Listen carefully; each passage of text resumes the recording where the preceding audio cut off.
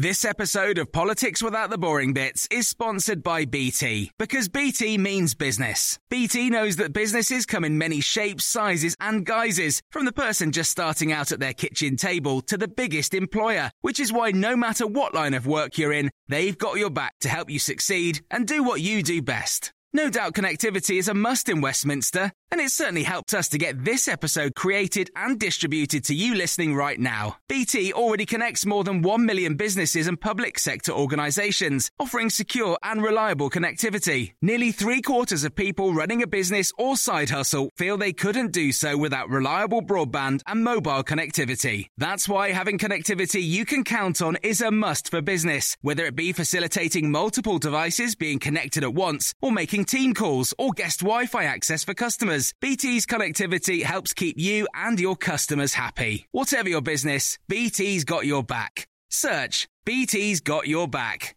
This episode of Politics Without the Boring Bits is brought to you by Luton Rising, owners of London Luton Airport, the UK's most socially impactful airport. Find out more at lutonrising.org.uk.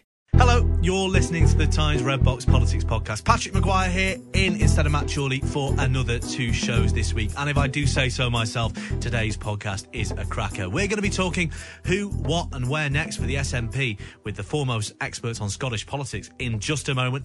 But first, it's time for today's columnist panel. James Marriott and Manveen Rana join me for a fascinating discussion across politics, publishing and more. The Columnists on Times Radio. Yes, today I'm joined by Manveen Rana. Hello, Manveen. Hi. Patrick, it's quite unusual to hear you defeated by a political fact. I really enjoyed that. I know. I mean, look, I'm heartbroken, especially with one. It's always the classic quizzes lament, isn't it? Like, oh, I did know that, but I didn't. You know, it's funny the things my brain discards. You know, I could tell you I could recite all manner of. Let me seamlessly segue to our next guest, James Marriott columns. I could quote. He joins us in the studio. Hello, James. Hello. Yeah, I'm with Manveen. You've gone down in my estimation since that. I'm really shocked, frankly. Look, I'm fallible just like everybody else. It's a sad day when you realise that Patrick Maguire is. I know. I'm not sure I'm going to recover. Look, it happens to all of us. Should we just leave? Maybe just give up now. Yeah, I'll just try and recite as many members of the old Liberal Party as I possibly can. That will reassure us, I think. You know, I mean, that'll fill an hour. Yeah, probably. You know, well, the Liberals did terribly in the mid 20th century, so it'd actually probably fill about 10 minutes. Sadly, I'm just sorry. Now you mustn't get me onto this subject because now all I want to talk about is the Liberals Party without giving away the answer. Yeah, exactly. Well, that's what we're not here to talk about, the Liberals, although we are here to talk about politicians. Nicola Sturgeon resigned yesterday. I'm sure even James, you wouldn't have missed that. No, I was all over it. You're all over it. Yeah, not always the most, as you say, assiduous and granular political observer of the Times columnists, but yes, this one floated into my awareness. You know, you popped your head out of a first edition copy of Eminent Victorians, and then and noticed Nicola Sturgeon. Something happened in the 21st century. Yeah, but she said yesterday a really striking comment Nicola Sturgeon made was that modern politics was a brutal place for a woman in particular to exist. She'd had no privacy. She'd spent her entire working life, adult life in politics.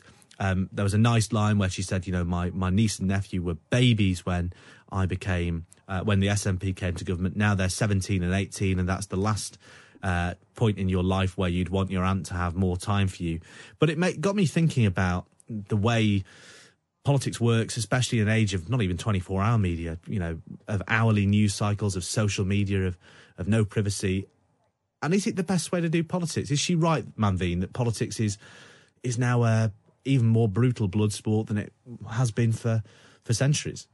Yeah, I mean, you know, I think on the one hand, it's important to remember it's always been brutal. You know, nothing has fundamentally changed. Yeah, it is partly the point, but also, you know, politicians tend to feel it's more brutal when their careers are about to, you know, the trajectory is just getting to the point where, you know, they're no longer winning that particular battle. So, you know, Nicola Sturgeon's poll ratings were going down. It was the same with Jacinda Ardern. So it's important to bear some of that in mind. But I do think, yeah, I mean, you know, qualitatively, it has definitely become far worse now because of social media. And I think she's right to make the point about it being worse for a woman. You know, Yvette Yvette Cooper often talked about the number of death threats she was getting on a regular basis. Not just her family. And you do sort of realise that suddenly it's open season, and for anybody on social media, whether you're a politician, whether you stood for a position, or whether you're related to one, it can be really brutal. And is that the best way of getting the best policies? Probably not. Is it, James? Is it the best way? No, not at all. I mean, this is probably one of my more unpopular political opinions, is that we need to be nicer to politicians. I recall once seeing on Twitter a video of someone following David Cameron around, I think it was a Waitrose, obviously being David Cameron, just filming him as he was trying to scan his stuff in, the kind of bagging area. And I was, thinking, that is a horrendous pressure for a politician to live under. And to want that kind of endless scrutiny and contempt, you have to be a little bit mad to want to put up with that. And I think it's I think it is dangerous for the kind of politicians we get. I think there's another factor here, which is cultural. And I think it's maybe worse in Britain than it perhaps is in other countries, because we have a very long tradition of a more robust, less deferential, more kind of satirical politics that, dates back, I think probably as far as the 18th century. We don't view politicians as they do in France as these kind of, superior, slightly awe-inspiring, superior beings. The American president has a little bit of that aura, the president of France. And I think, that robust, knockabout political culture, which has been very good for Britain, for a long time. Now we've kind of sunk into this kind of social media thing and this sort of contempt and cynicism about politicians and our perception that we have a right to every aspect of their private lives and a right to kind of mock them and abuse them all the time under any circumstances, I think is probably, ultimately going to become dangerous for us, because who is, what competent person is going to want to enter that fray? Do you agree, Manveen?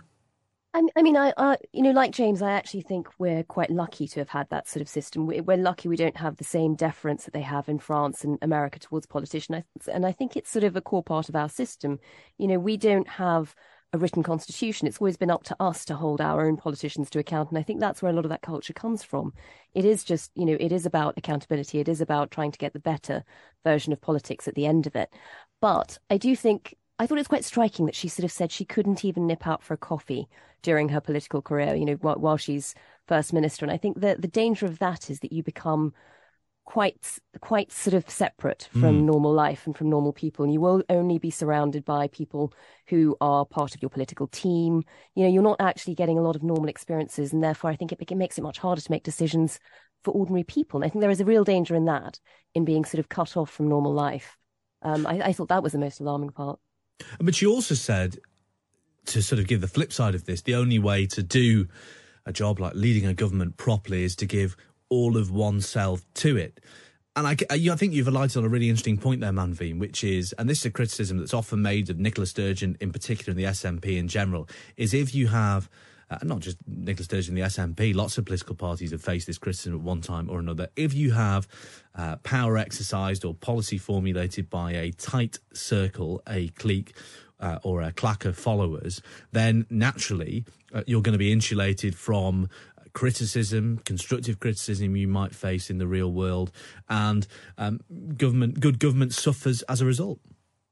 Yeah, and if that's your entire political career, as she sort of said, it's been years now. I think it's very easy to sort of become sidelined into a work which is, into a world which is entirely a political village, and for it to become much harder for you to understand where most people are. So I think in some ways it's quite healthy that she's stepping back, and I think it's a healthy lesson for a lot of politicians to sort of think about that balance.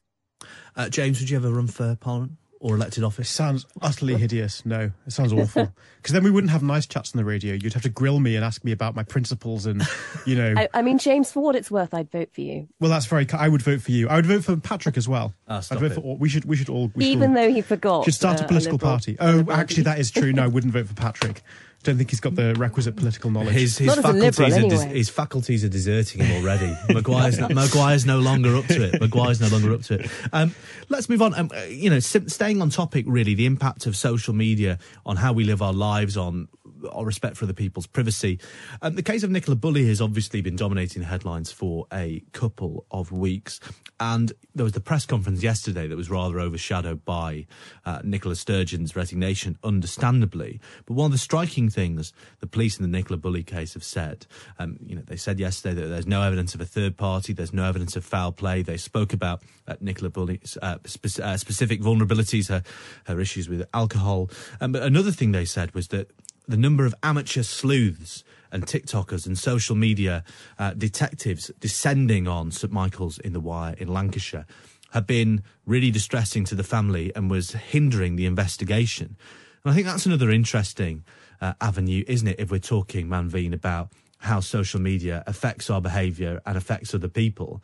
We're seeing almost a totally new phenomenon here, which is you have an official police investigation, and almost immediately the entire force of social media is focused on their investigation, Nicola Bulley's nearest and dearest, and the local area, spinning an entirely different narrative. Yeah, I think this is it's pretty shocking. We've never seen anything quite like this before, and it feels quite dystopian. Awful for Nicola Bulley and her family and her children, at the centre of this, who already have the shock of not knowing what's happened to their mother. And suddenly, in this tiny, this quiet village, you suddenly have all these TikTokers turning up. We've actually done a podcast on this. So Stories of Our Times Tomorrow is exactly about this. And Daryl Morris from Times Radio has actually been out to speak to some of these TikTokers, and we'll hear some of that on the podcast. But it's alarming. They are turning up to, what could be treated as a scene of a crime, really. We don't know what's happened, but, they're turning up to this one bench, which is where she was last seen, and they're shooting videos of themselves. And, it's incredibly distressing to everybody in the village. They're trying to get, salacious bits of gossip. They found a glove at one point. And, it's really alarming to see the police in an official investigation. It's 3 weeks now. Time surely is of the essence, and they're having to waste it talking about a glove that was found by a TikToker and the fact that it's not even relevant in an official press conference.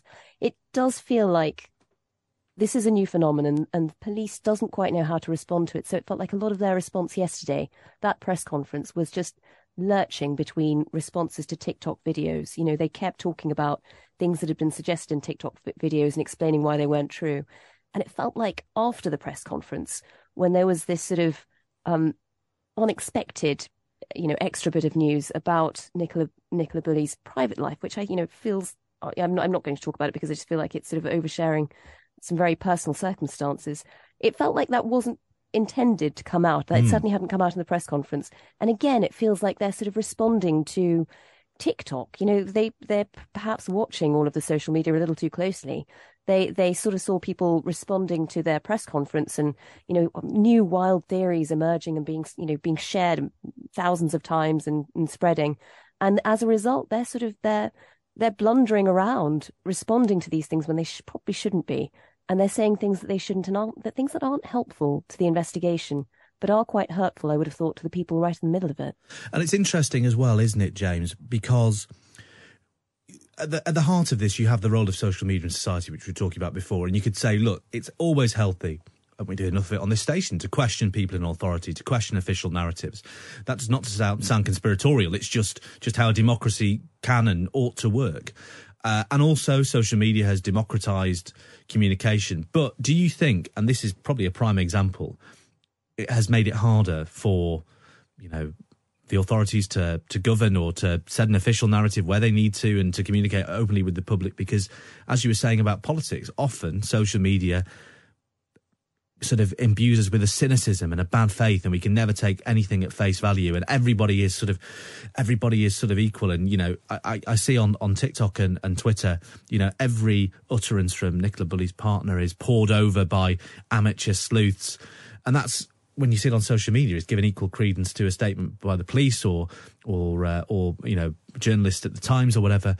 Social media does tend to make us into cynics who view everything in bad faith sometimes, doesn't it? I think so, yeah. I think it's that kind of, that word democratization, which, obviously sounds entirely positive, but actually, you can't democratize a police investigation because, some people are professional trained police investigators with years doing things like this. Some people are just randos off Twitter with opinions.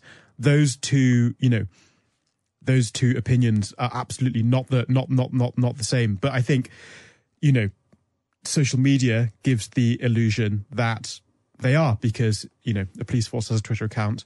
Some random guy called Dave has a Twitter account. There's no, it really reduces that sense of, authority and, the general public. I think the other problem with social media, not to sound too, grumpy and old-fashioned about it, is that I think it induces a kind of narcissism, and it makes everybody think they're the centre of the world. And you see all this stuff floating down your timeline, and it's all aimed at you, and you think, well, I'm kind of the centre of this, aren't I? And then you think, well, maybe maybe I'm seeing all this stuff. Maybe I've got a view on this, on this police investigation. And people find it very hard to accept that, they're not the centre of the world, and, other people do know more than them. And you can't just sort of pull theories out of wherever. Yeah, I find it very depressing. And also you can obviously see for the police, like the pressure of, people all over social media, just seeing those thousands and thousands and thousands of comments.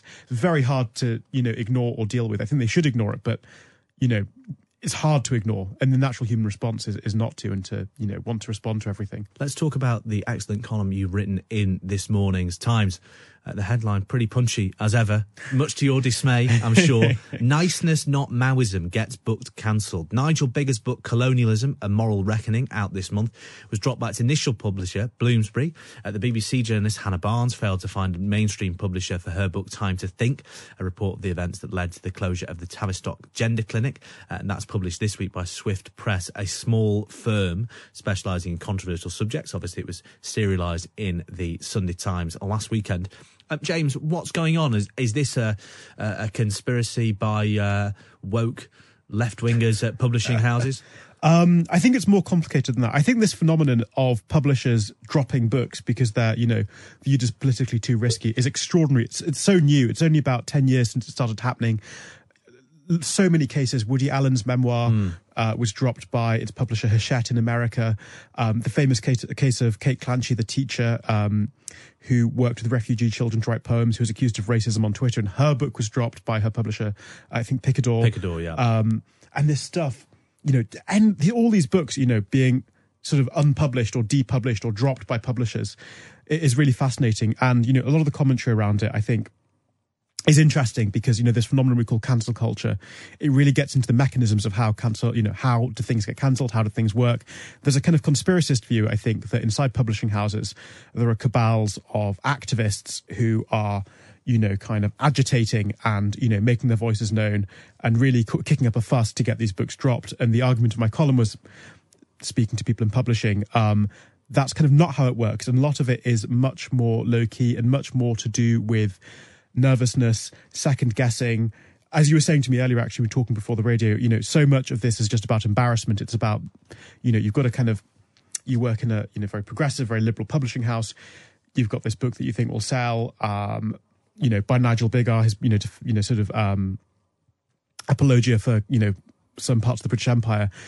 You just feel embarrassed to take that book into an acquisition meeting, and therefore you don't, and therefore, the breadth of subjects that publishers can deal with begins to shrink. And, I think we really haven't got to lose sight of the larger principle here, which is that, one of the key factors of living in a democracy is that our society has to conduct debates with itself. The only way we can do this at any great length is through books. And that's just like one of the most vital things of living in democracy, is that people can publish books that disagree with each other. And whenever that begins to even mildly not happen in publishing houses, I think it's a kind of dangerous place to begin to go down. Do you agree, Manveen? Do you agree that embarrassment, more than any sort of ideological design, is often the greatest inhibitive force when it comes to this sort of thing, when it comes to not saying what you really think or questioning everything that you think everybody else thinks on a contentious subject? Oh, I think so. I mean, particularly in Britain, it's the British way. I mean, I don't think it would be the same in American publishing houses.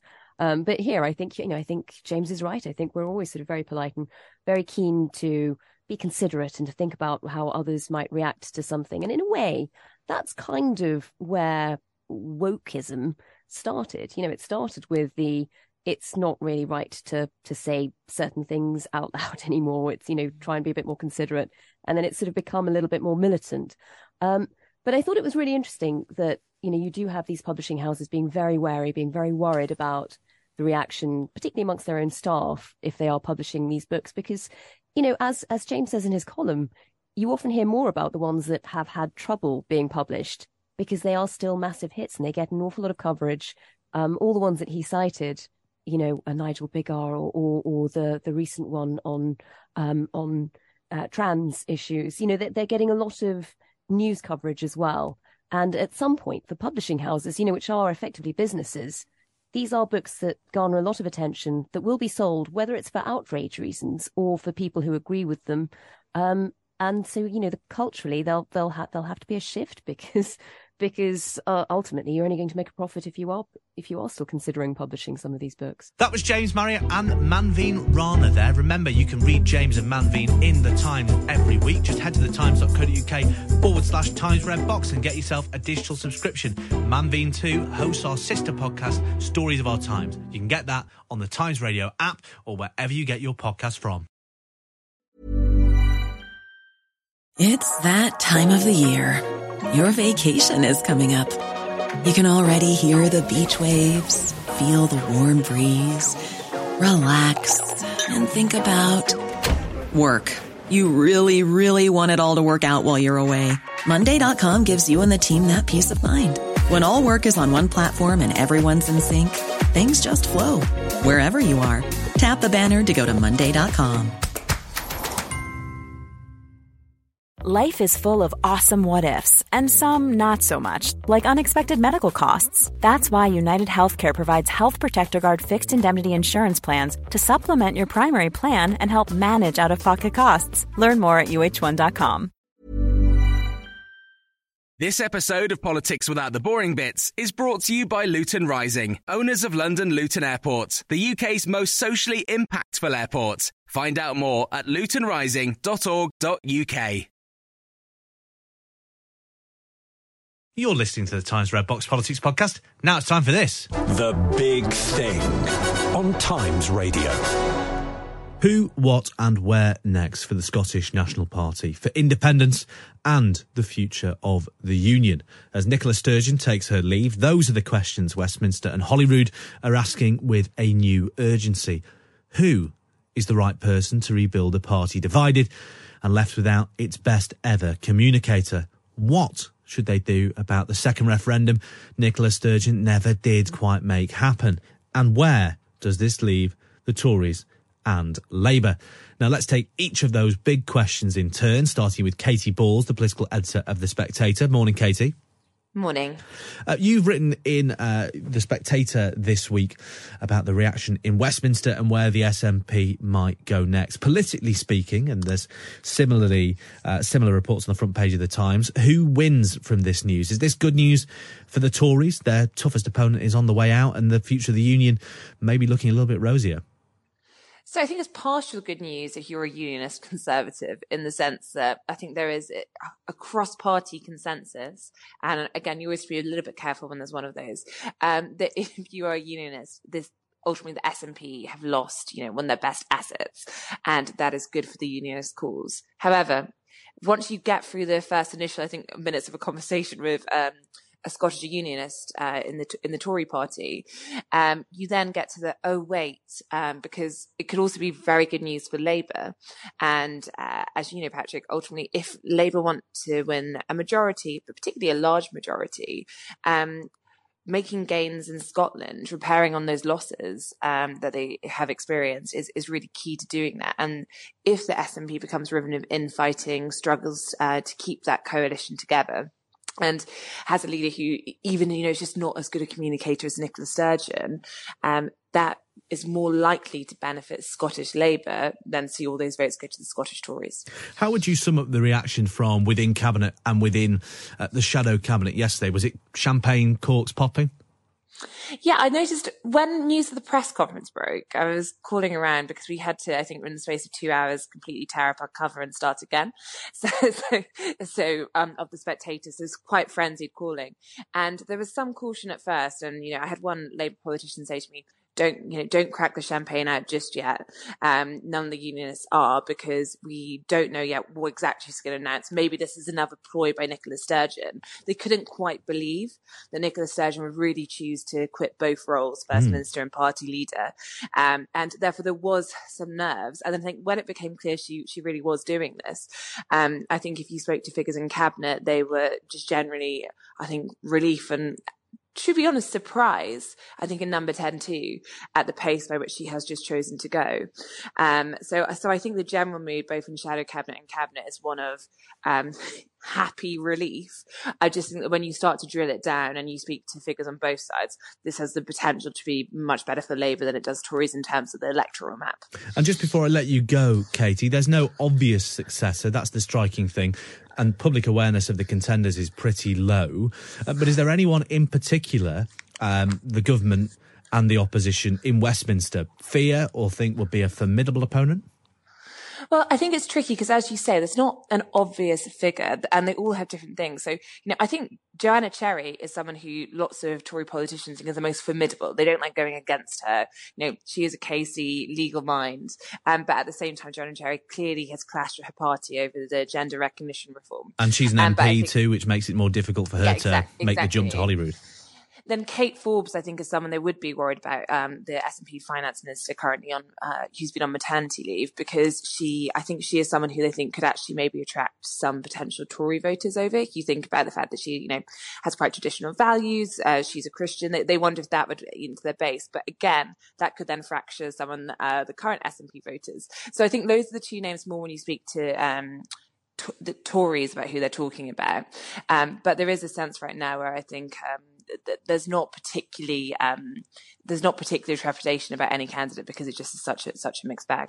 Well, Katie Balls, political editor of The Spectator, thanks very much for joining us to talk through what next for the SNP as far as Westminster is concerned, and who or what they fear going forward. Cautious optimism and happy relief in the cabinet and shadow cabinet, as Katie Balls said. But what next and who next? Let's head to Scotland now and speak opinion polls with Dr. Emily Gray, director of Ipsos Scotland. Morning, Emily. Do we have Emily Gray? Yes, good morning. Good morning, Emily. Good morning. Thanks for joining us. And we'll get the very latest from Holyrood with Kieran Andrews, Scottish political editor at The Times. Morning, Kieran. Morning, Patrick. Kieran, firstly, congratulations on making it through yesterday alive. You sound bright-eyed and bushy-tailed. I'm sure you don't feel it. But if you can bear it, if you can dare to contemplate another couple of weeks of this, tell us what the next steps are. Nicola Sturgeon has resigned. She's told the head honchos of the SNP to set a leadership election in train. What sort of time frame are we looking at? Patrick, I'm always bright-eyed and bushy-tailed. Yes, of course you are.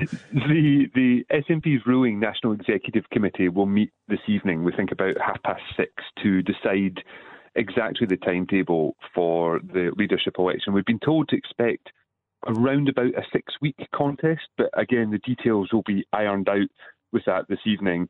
And probably once that is done, we'll start to see candidates formally announcing and formally putting their heads above the parapet. There's a lot of discussions going on just now. People are being lobbied to stand. Some potential candidates, we understand, are flying back from their holidays to start sounding out people. So, the backroom machinations are on the go just now. But I think once we have the exact details of how long this contest will take and what form it will take, then we will start to see people pop up and stick their hats in the ring, or indeed rule themselves out with the kind of grandiose statements that we've come to expect from politicians who like to make themselves sound important when they're not going for a job of any sort of real importance. It's interesting, isn't it? This is the first contested SNP, if it is indeed contested, which we assume it will be because of the divisions within the SNP, the first contested SNP leadership election in 20 years. Will this mean they have to cook up new rules that reflect You 20 years ago, the SNP had a handful of MPs in Westminster and relatively few compared to now, MSPs in Holyrood. Now they've got massive parliamentary groups in both the Commons and at Holyrood. Is that going to be a difficult dynamic to manage in terms of who gets to vote on what, or is it a simple case of they throw it open to the grassroots? Do they have to work out all of these procedural questions before we even get on to personalities, as we will in just a second? It's a one member, one vote election. That has always been the case for SNP elections, and albeit there hasn't been a leadership election, as you say, in 20 years, Nicola Sturgeon was obviously coronated as SNP leader in 2014, there have been a few votes to be deputy leader of the party, which I suspect will be the model that will be followed in terms of how to both take in the votes, count those votes from the kind of vastly expanded number of members since the independence referendum, but also how to get the candidates, presuming there is more than one, which I think is extremely likely, out and around the various branches to hold debates in front of members and in different parts of the country. Right, I'm going to give you a list of runners and riders now, and I expect you, Kieran, as in the tradition of runners and riders, I want your pithy sentence summary for a lay listenership across the UK that may not be as familiar as this with these people as you are. Right, I'll start with Keith Brown, who's the deputy leader of the SNP, the depute leader of the SNP, I should say. Tell me about him. What are his chances? He is Justice Secretary, and as deputy leader of the SNP is in touch with the grassroots and is effectively spokesman for The National, the pro-independence newspaper in Scotland, which gives him a reach that a few of the other contenders don't have. Kate Forbes, Economy Secretary, Finance Secretary. She has been the name that most people in Westminster have been talking about. 32, I believe, just coming back off maternity leave. Does she really want it? Well, Kate Forbes is well respected by business, which is not something you can say about almost anyone else in the SNP. She's got a pretty broad reach politically from the centre ground, but as you say, she is not quite back from maternity leave yet. She was planning to come back in April. Will she be tempted to come back early to throw herself into what could be a political bloodbath? It's a big decision for her. Who's next? Another name who'll be familiar to listeners who follow Westminster closely. Angus Robertson, who was the SNP's leader in Westminster for some time, now their Culture Secretary. Well, Angus Robertson tweeted his congratulations to Nicola Sturgeon from Antigua in the Canary Islands yesterday. So it suggests there's a bit of organising for him to do. He's potentially caught a bit on the hop. Angus Robertson was an impressive performer in the Commons. He was eloquent and often did well holding various Conservative Prime Ministers to account. There have been some concerns, including from people who are loyal to Nicola Sturgeon, about his performance in Cabinet since he was elected to the Scottish Parliament. Humza Yousaf, the Health Secretary. Humza Yousaf has had a pretty difficult time recently because the health service, as it is across the UK, is really struggling in Scotland. There's big issues there. Again, people around Nicola Sturgeon have not always been entirely complimentary about how he's performed in his brief. But again, he is a good communicator. And if he steps forward, that is something that will be important that people will be looking for in the next SNP leader. And one more name who has already declared or made clear that they do intend to stand, may not be known to many listeners, Ash Regan. Ash Regan was Community Safety Minister and quit over the Gender Recognition Reform Bill, the controversial bill that was brought forward by Nicola Sturgeon to make it easier for people to change their gender. She is in many ways an unknown quantity. She will obviously have a wee code of support because of her opposition to the bill, but it'll be pretty tough, I think, for her to make a big breakthrough. But, everyone said that about Jeremy Corbyn. And just two more names before I bring in Emily Gray to crunch the numbers on this, Kieran. What chance an MP getting this gig? Stephen Flynn, Westminster leader. Joanna Cherry is another name that's mentioned, another prominent critic of the gender reforms. What about their chances? Well, Stephen Flynn has already ruled himself out of running for this. He says it needs to be an MSP because that is because the next SNP leader should be First Minister as well. That makes it difficult for Joanna Cherry, albeit she also has a constituency within the party as an arch rebel, an arch critic of Nicola Sturgeon, and a good performer in the House of Commons. So she is an outside bet, may pick up some support, but it could be that she lends her backing to someone like Ash Regan and actually brings her supporters in behind another candidate at Holyrood rather than going for the top job herself. That's interesting. We're sketching out here some of the battle lines. Gender, whether independent strategy will be another big one, continuity with Sturgeon or otherwise. Emily, as a polling expert, you're faced with a group of emerging successors. Have you conducted any polling yet? I am sure you will see lots of polling on possible successors over the coming days. But it should be remembered, I think, that Nicola Sturgeon going means that there's big shoes to fill. So although her approval ratings had dipped a bit in recent months with the gender recognition reforms and divisions over independent strategy, she was still by some way the most popular of the Scottish Party leaders among the public. And when you look at Kate Forbes, who's being talked about as one possibility, as you say, when we last polled on Kate Forbes back in October last year, she had a negative approval rating of -10 among the public. So around 1 in 4 were favourable towards her. And that was less popular than Sturgeon at the time. Wow. What about some of those other contenders we've just heard about? What the name recognition in other polling has been quite low. Have you found the same thing?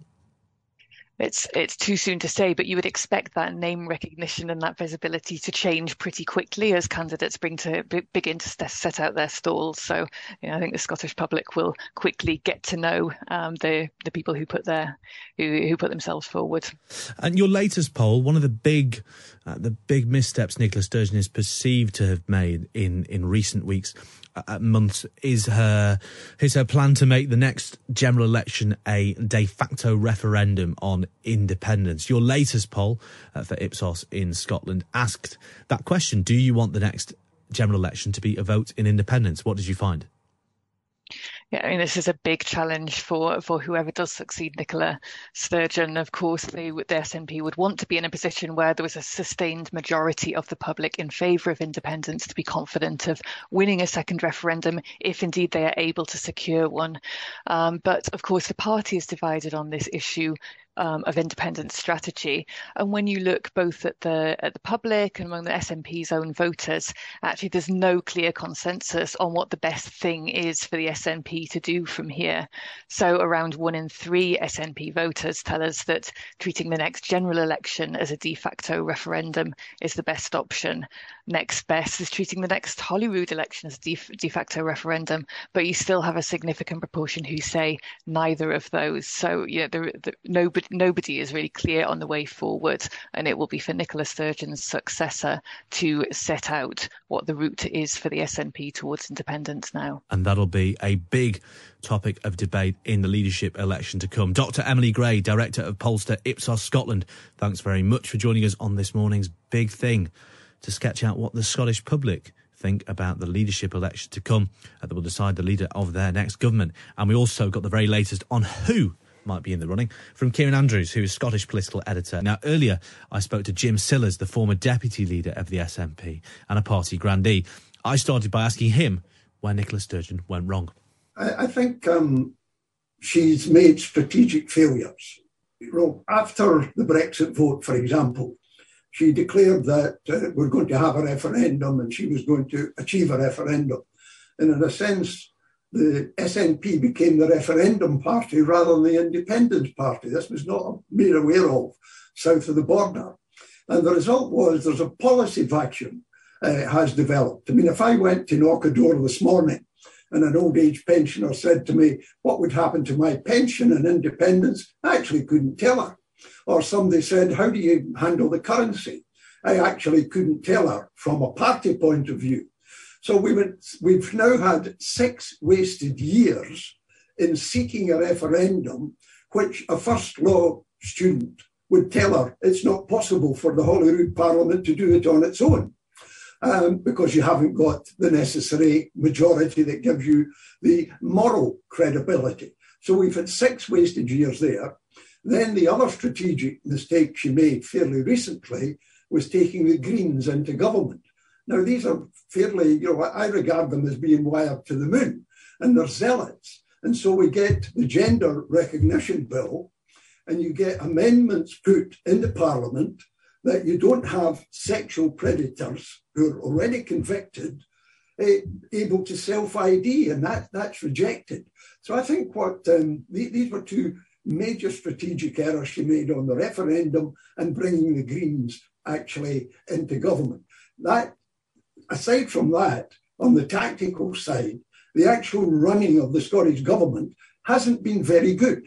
I mean, we can't get 2 ferries built and sailed. 2 ferries now cost more than the cost of building the Holyrood Parliament in the very first place. The Greens have put a stop to major road building so that the A9, which takes from the Central Belt to the Highlands, only has 11 miles of dual carriageway, but it was actually promised to go all the way not so very long ago. The education system is in serious trouble, and the National Health Service, she's appointed the last 2, whom everybody knows, weren't up to being health ministers. So on the domestic side, there's a great deal that has gone wrong. But fundamentally, she's been brought down because she's made bad strategic decisions. And what do you think the next leader needs to do at a minimum to remake the case for independence, as you say, not just a referendum? Do you think it's a good idea?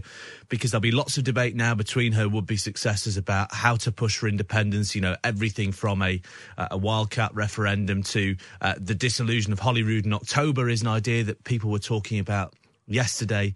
Do you think that now is the time to put all of that to one side, given that there's no clear route to an independence referendum, and instead focus on governing Scotland?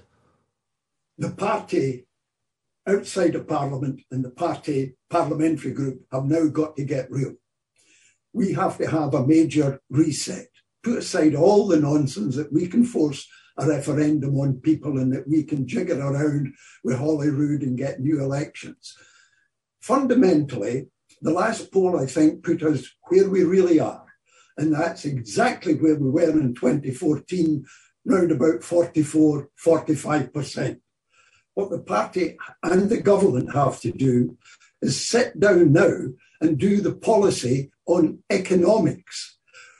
Actually produce a policy that we can go to people and build up support for a very substantial yes indicating. Now, that would be around between 55, 58, 60%. If you get to that and you campaign for that, then there is no government at Westminster, which is a democratic organisation, could gainsay you the right to hold a referendum on independence. And what the party's got to do is leave all this fiddly stuff aside and concentrate now on economic policy. And we don't have it at the present time. And until we get it, we will not go from 44 to 55. That's the fundamental, and that's what we've got to get real, and that's what the new leader has to understand. Who might be the person to do that? Is it a good thing? I know you've said Nicola Sturgeon and Alex Salmond before her ran cults of personality, which meant, detailed and honest and open discussions over policy making were difficult. Is it a good thing that very few of the contenders to succeed Nicola Sturgeon are particularly well known? Well, I won't name anyone, because if I named anyone, that would be them damned. I'm regarded as the chief dissident in the party.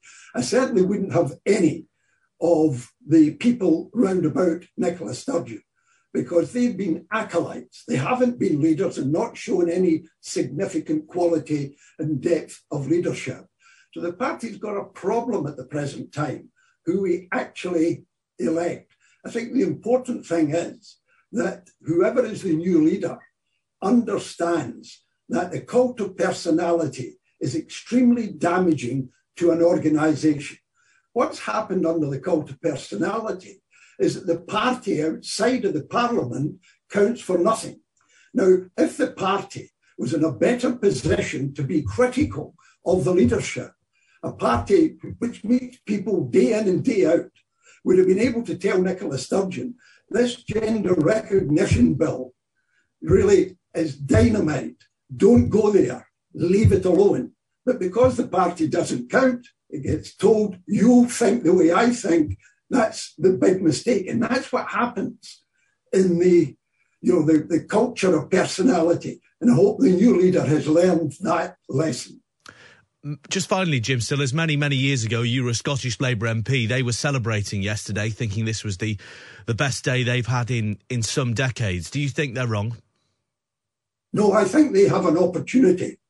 I don't think there's any doubt about that, and I say that objectively. But Labour still has a problem. Labour has produced nothing on the constitutional side beyond simply defending the status quo. And Gordon Brown's ideas that he brought forth really don't meet Scottish needs, even in a devolutionary setting. We need much more significant power. And I mean, I tell my colleagues in the SNP, if the Labour Party came up with Devo Max for Scotland, then the SNP would be in much more difficulty than they were going to be at the present time. Well, I think that answers the question of who, what and where next for the SNP. Until next week, at least. You heard from Katy Balls, political editor of The Spectator, Kieran Andrews, political editor of The Times Scotland, Dr Emily Gray, head of pollsters Ipsos Scotland, and Jim Sillars, the SNP grandee. Now it's time for What If, our new feature on the counterfactuals that could have changed the course of British political history. Today, I speak to Nick Thomas-Symonds, the Labour Shadow Trade Secretary and biographer of Harold Wilson, to ask the question, what if Hugh Gaitskell had lived? Hello, Nick. Hello, Patrick. Very good to join you. Thank you very much for joining us. Right, let's get straight into it. Hugh Gaitskell dies suddenly in 1963. Had that not happened, Harold Wilson doesn't then become leader and then Prime Minister. Is that the most immediate consequence? That's the most immediate consequence, because Hugh Gaitskell was, at that point, very secure in his position as Labour leader. And I don't think anyone seriously doubted that but for his untimely death in January 1963, he would have led Labour into the next general election. And Gaitskell was seen as part of the post-war generation. He'd been Chancellor under Clement Attlee, of course. Harold Wilson presents himself as a fresh face, a man of the age, spoke of the white heat of technology, made much of his Merseyside roots as Beatlemania kicked in. Do you think it's harder for Hugh Gaitskell to win, given his baggage in 1964?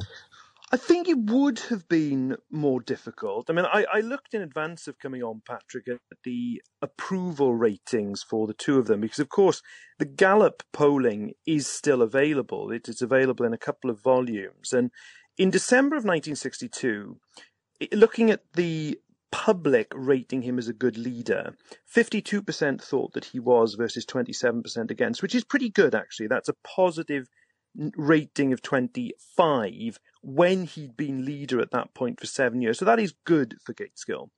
But Harold, a year later, in December 1963, and this is, of course, after the famous White Heat of Technology speech in the October, looking at the public ratings for him, 65% rated him as a good leader, and only 14% didn't. So Harold, the fresh face, the person who exemplified change in the early 1960s, did have far better personal ratings. And of course, it was a very narrow election result in 1964.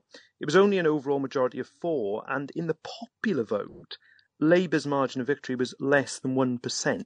So I think it's because of the narrowness of the victory, there is a universe in which Gaitskell fell slightly short, I think. And is it possible or likely, do you think, say that happens, Harold Wilson becomes leader anyway? He's already challenged Hugh Gaitskell for the leadership unsuccessfully in 1960. He's seen as the face of the Bevanite wing of the party, the left wing of the Labour Party.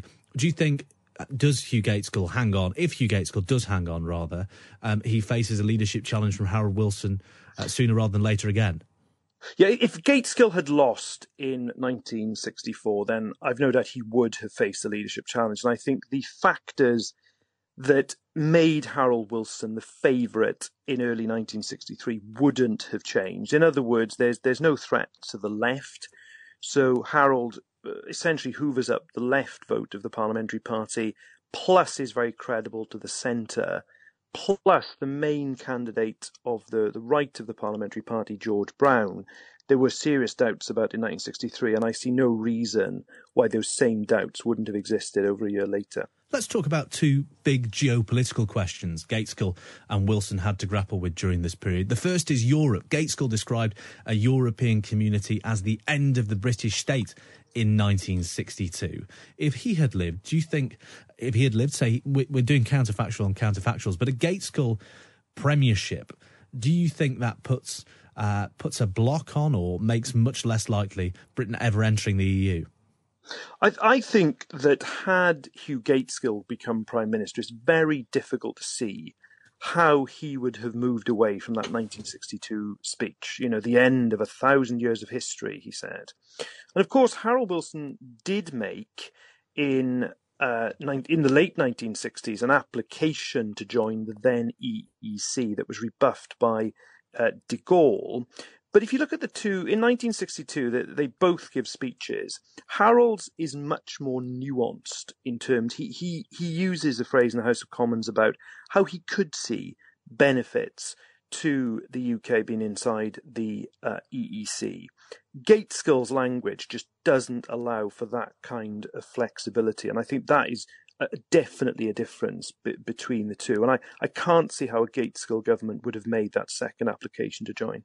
And I want to put another counterfactual to you that I've got from listener Jack Tyndale. He says, I think that some sort of British entanglement in Vietnam, obviously Harold Wilson very definitely kept Britain out of the Vietnam conflict, much to Lyndon Johnson's displeasure. He says, I think that some sort of British entanglement in Vietnam would be the biggest divergence between him and Wilson. If Gaitskell is Prime Minister, are there British troops in Vietnam, do you think, Nick? You can see a scenario where that happened. And I think Gaitskell and Wilson are both Atlanticists. I think it's not fair to say that Harold wasn't an Atlanticist. Just Harold was far more subtle in how he handled Vietnam, because, of course, Harold did it back the American position in public. What he did not do was go beyond diplomatic support. He wasn't willing to go that step further and commit troops. The other question in that, though, is a question of party management, because there was a great deal of opposition to even Harold's position in the Parliamentary Labour Party of verbal support. And Gaitskell, if you look at Gaitskell's style of leadership, if you look at him in terms of the budget in 1951, where Bevan, Wilson and Freeman end up resigning over prescription charges in the NHS, ostensibly that's the reason, Gaitskell wouldn't compromise on it.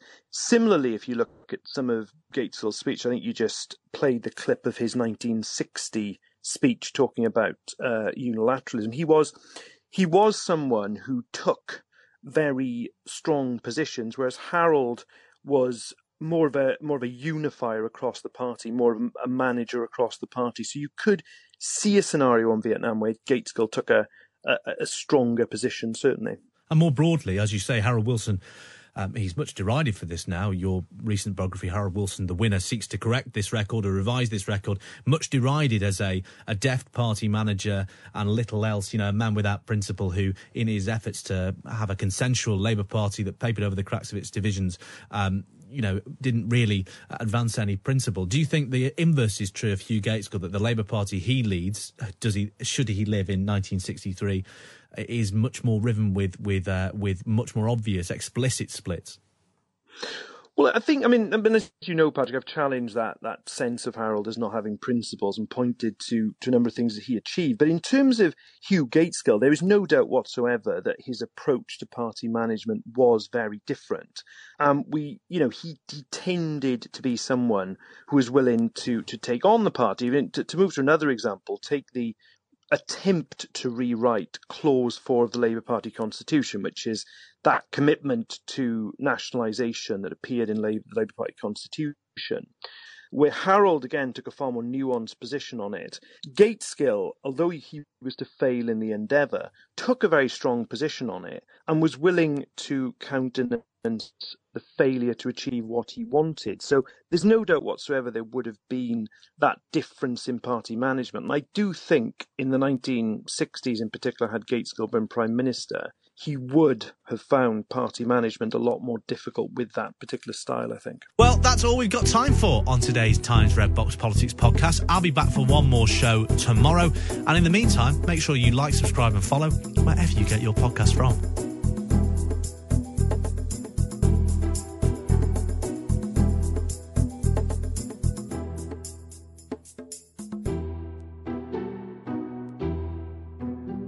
This episode of Politics Without the Boring Bits is brought to you by Luton Rising, owners of London Luton Airport, the UK's most socially impactful airport. Find out more at lutonrising.org.uk.